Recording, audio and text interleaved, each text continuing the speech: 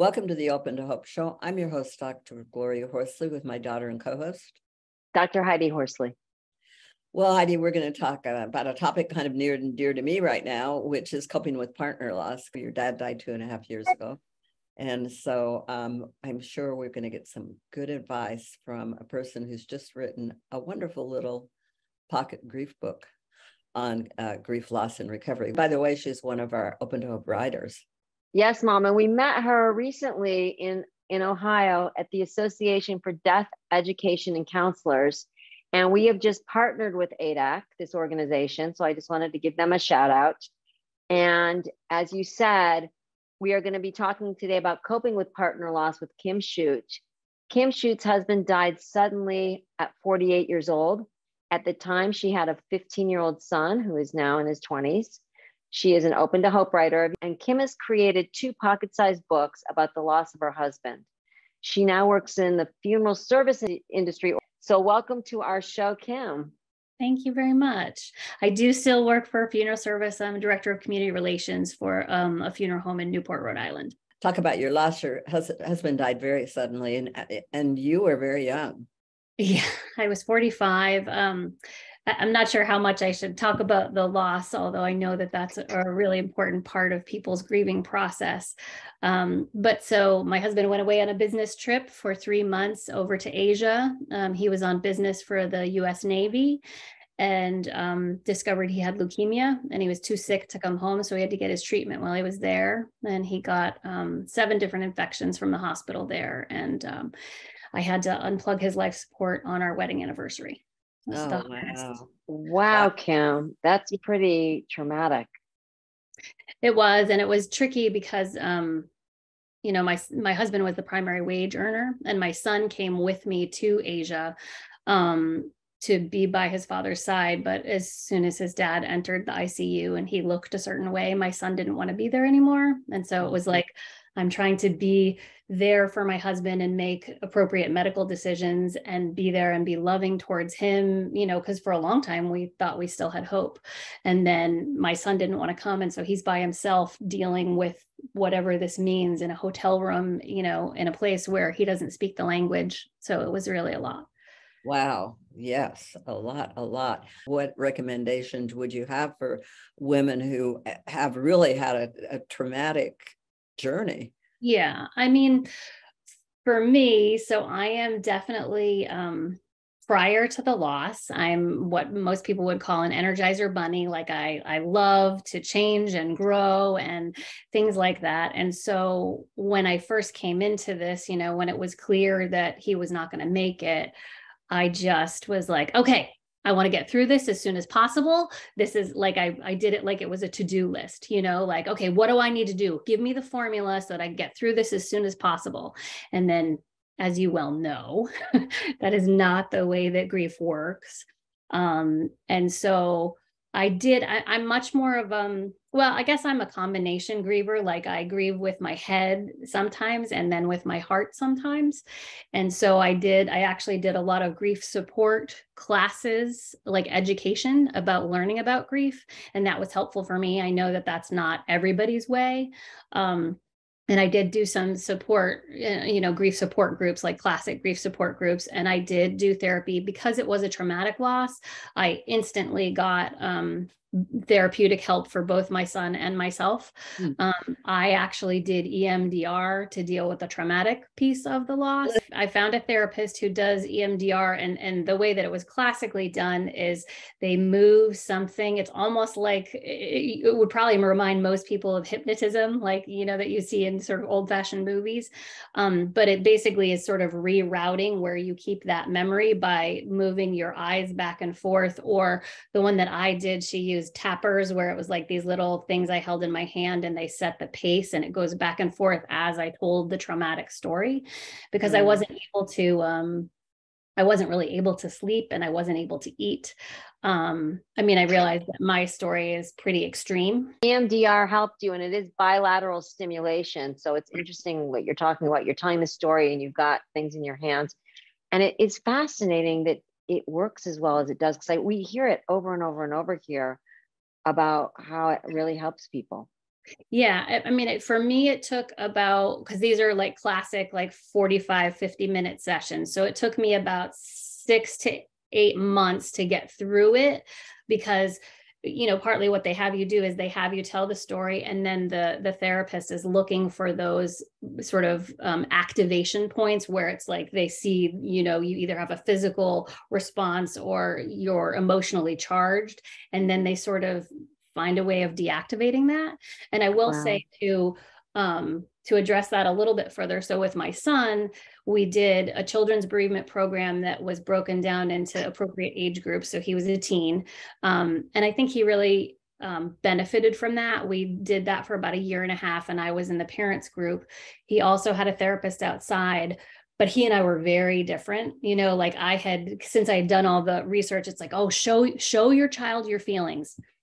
My child did not want to see my feelings. Every time he saw me cry, he would run for the hills. And he grieved a lot more privately for a long time. And not to say that he didn't spend time with friends. He did a couple of he did one of those outward bound for grieving teens. Like he went on a trip to Maine sailing, and then he also did a camp experience in Maine. And those were good for him, but honestly, it lingered for a long time. And since you did ask me how Gabe is doing, he really struggled with anxiety, to some extent, some depression, and he was with a therapist the whole way along. And he's getting ready to graduate from college, which I didn't know if that was going to happen, honestly. And so I discovered another therapy, which is called accelerated resolution therapy, which is almost like EMDR on steroids. And they do it in an intensive therapy. So you would do it for 6 hours a day with like an hour break. And he did that in January. And I will tell you that, like, last year, going to classes, he would miss more than half of his classes because he would have anxiety and depressive symptoms. And then we did 1.5 days of this for him, and he's going to all of his classes, and he's ready to finish up school. He'll be done by the end of the summer. So Kim, this is phenomenal. I'm learning something today. I have never heard of this. And I actually have a client that's teenage son is really struggling and not going to school right now. And I'm thinking maybe to look at accelerated resolution therapy. Well, and I mean, the thing is that just like with any kind of therapy, it's so much about whether that modality works for you. And right. That kind of modality works like for our brain like that. I mean, normally they had scheduled 3 full 6-hour days for him, and he did it in 1.5 days. So he did 10 hours total, and he's going to school, which was unheard of. We had tried last year for him. We tried an antidepressant twice for him because depression runs in the family. His dad had it. And it made him sick. And part of the reason that I was driven to find something is he had lost like 50 pounds. He was unable to. And so I had also, part of my journey was that I became an atypical anorexic. I was down to 100 pounds and unable to eat. And so I had to do an inpatient stay for about a month. It seems that people either gain or lose weight. Yeah, it's huge. My background, I have 2 degrees in theater. I have a bachelor's and a master's in acting. And mostly I was a stay-at-home mom. I homeschooled my son until he was 17. I had a side gardening business. So I had never, I'd never worked in a funeral home, never known anything about it. And one of the ministers who did my husband's service was a dear friend of mine, and she ran their bereavement program for a lot of years. And then one of the people who did their social media was leaving. And she said, well, you're about 1 year or so out. What do you think about, it's about 10 hours a week. Would you like to try to do this? You'd basically be my stage manager, setting up my chairs and my tissues and my waters. You'd be putting in the marketing.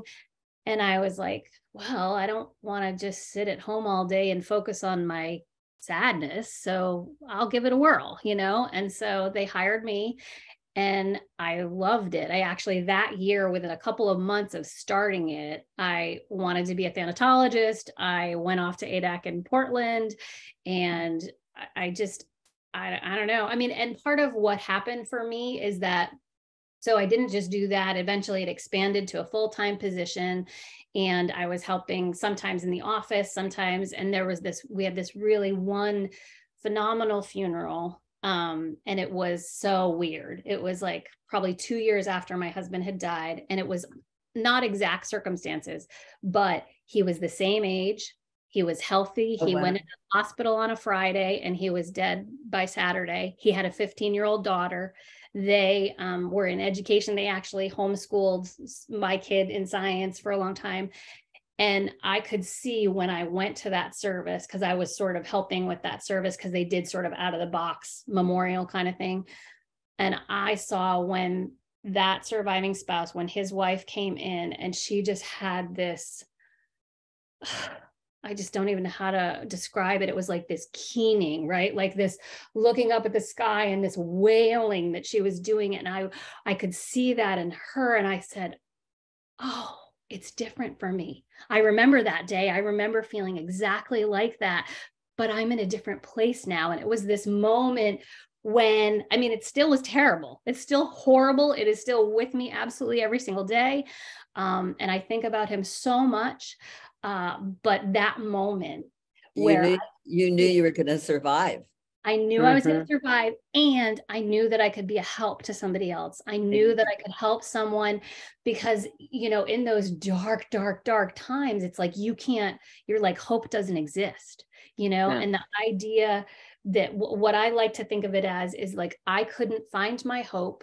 I couldn't carry my hope. And so my friends carried it for me until the day that I could see clearly. It was almost like, I often will talk about how I have a pair of death-colored glasses, and what death-colored I like glasses, that, a pair of death-colored glasses. I did a sermon at my UU church probably a couple of years after Rick died, and that's what it's like. It's not, so some days those death-colored glasses are rose-colored, and then some days it's like trying to see through the thick, thick pea soup fog, you know, and, you know, because to me, what this experience has done for me is shown me life, you know. I mean, I know it's almost you know, stereotypical at this point, but it's like, I get to be alive.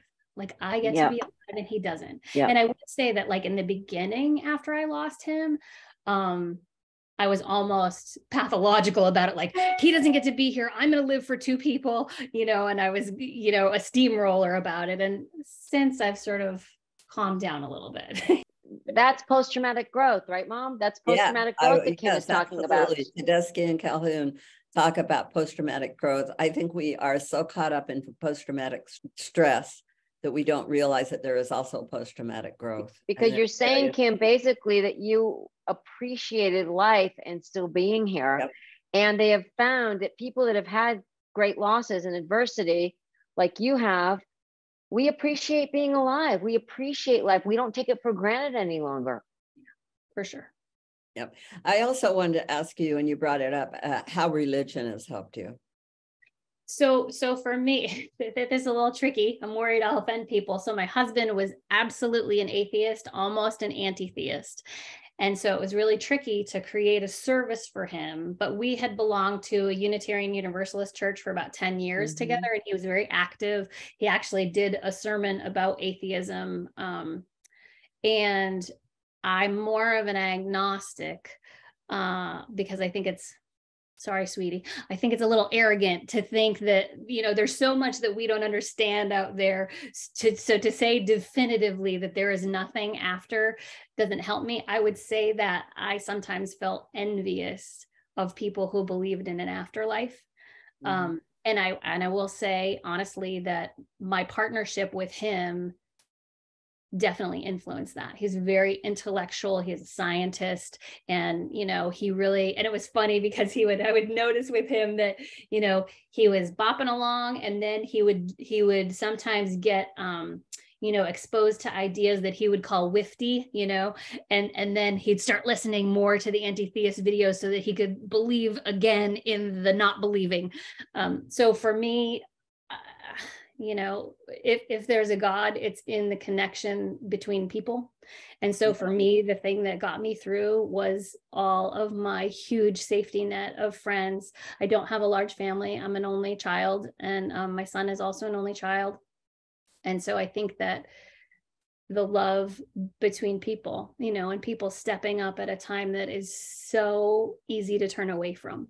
You know, Heidi and I have talked a little bit about the concern about the kind of moving away from religion of our country, in that peer support is huge in religious communities, and peer support is so important. And I think that's what we're talking about. And we hope that people will, whether they're religious or wherever they are, they will look for peers, you know, to give them support. Yeah, I was sort of amazed actually that during my darkest hours that I actually made friends. You know, I was like, who wants to be a friend with me? I'm a disaster, you know, but it was like people who understood grief came out of the woodwork. You know, it was like maybe they were a passing acquaintance, and then all of a sudden they're showing up on my doorstep with croissants and hot chocolate and saying, let's go for a walk by the ocean. And just, I mean, to me, that's the thing, is it's like, if you have the strength within you to stand by someone when they have their ugly cry, and you don't try to fix it, and you just are there and hold them in that, and not necessarily physically hold them, but just are a container. To me, that's one of the most precious and beautiful gifts that you can give to another human being. Well, tell us how people can find you. Now, you're one of our wonderful Open to Hope writers, and you've got some great articles online. So I suggest people to go to Open to Hope. So my books are Grief Surfing and Hints for Grieflings. And the reason that I created them was because of those moments when you're out and you get hit with a grief burst or a grief attack. You know, for me, it was when I look down in the cart at the grocery store and it's completely empty because I've had to pass all the things that I used to buy for Rick. You know, the smoked salmon was the worst for me, realizing that I didn't have to buy it anymore. Yeah. And so like when that hits, or like I went to a friend's birthday party and her husband was like raising a glass and talking about how he couldn't wait to share more birthdays, and you know, and here I am trying not to ruin a party, but all I'm thinking is about everything I've lost. And so for me, what I wanted was like a little thing in my pocket. It's like grief support in your pocket, or a friend in your pocket. So you can find me at pocketgrief.com. And there's a website there where you can buy Hints for Grieflings or Grief Surfing. And my hope is to do a series where I address different types of loss and different relationships and loss as well. Well, thank you so much for being on the show today and for sharing with us your story. Very impacting story. Thanks. Yes, Kim, thank you so much. And thank you for building awareness for, you know, partner loss, and for parenting solo after your partner dies. And I'm so glad to hear that your son is doing as well as he has, because you both have been through a lot. Thank you. And we want to thank everybody for joining us on this show. And Heidi and I always want to remind you that if you've lost hope, please lean on ours until you find your own, and God bless. I'm Dr. Heidi Horsley. You have been listening to Open to Hope, the podcast. You can follow Open to Hope on Facebook, Instagram, and Twitter. To learn more, visit us at opentohope.com and go to Apple Podcasts to subscribe. I'm Dr. Gloria Horsley. Join us again next week for another Open to Hope conversation, where we invite you to lean on our hope until you find your own.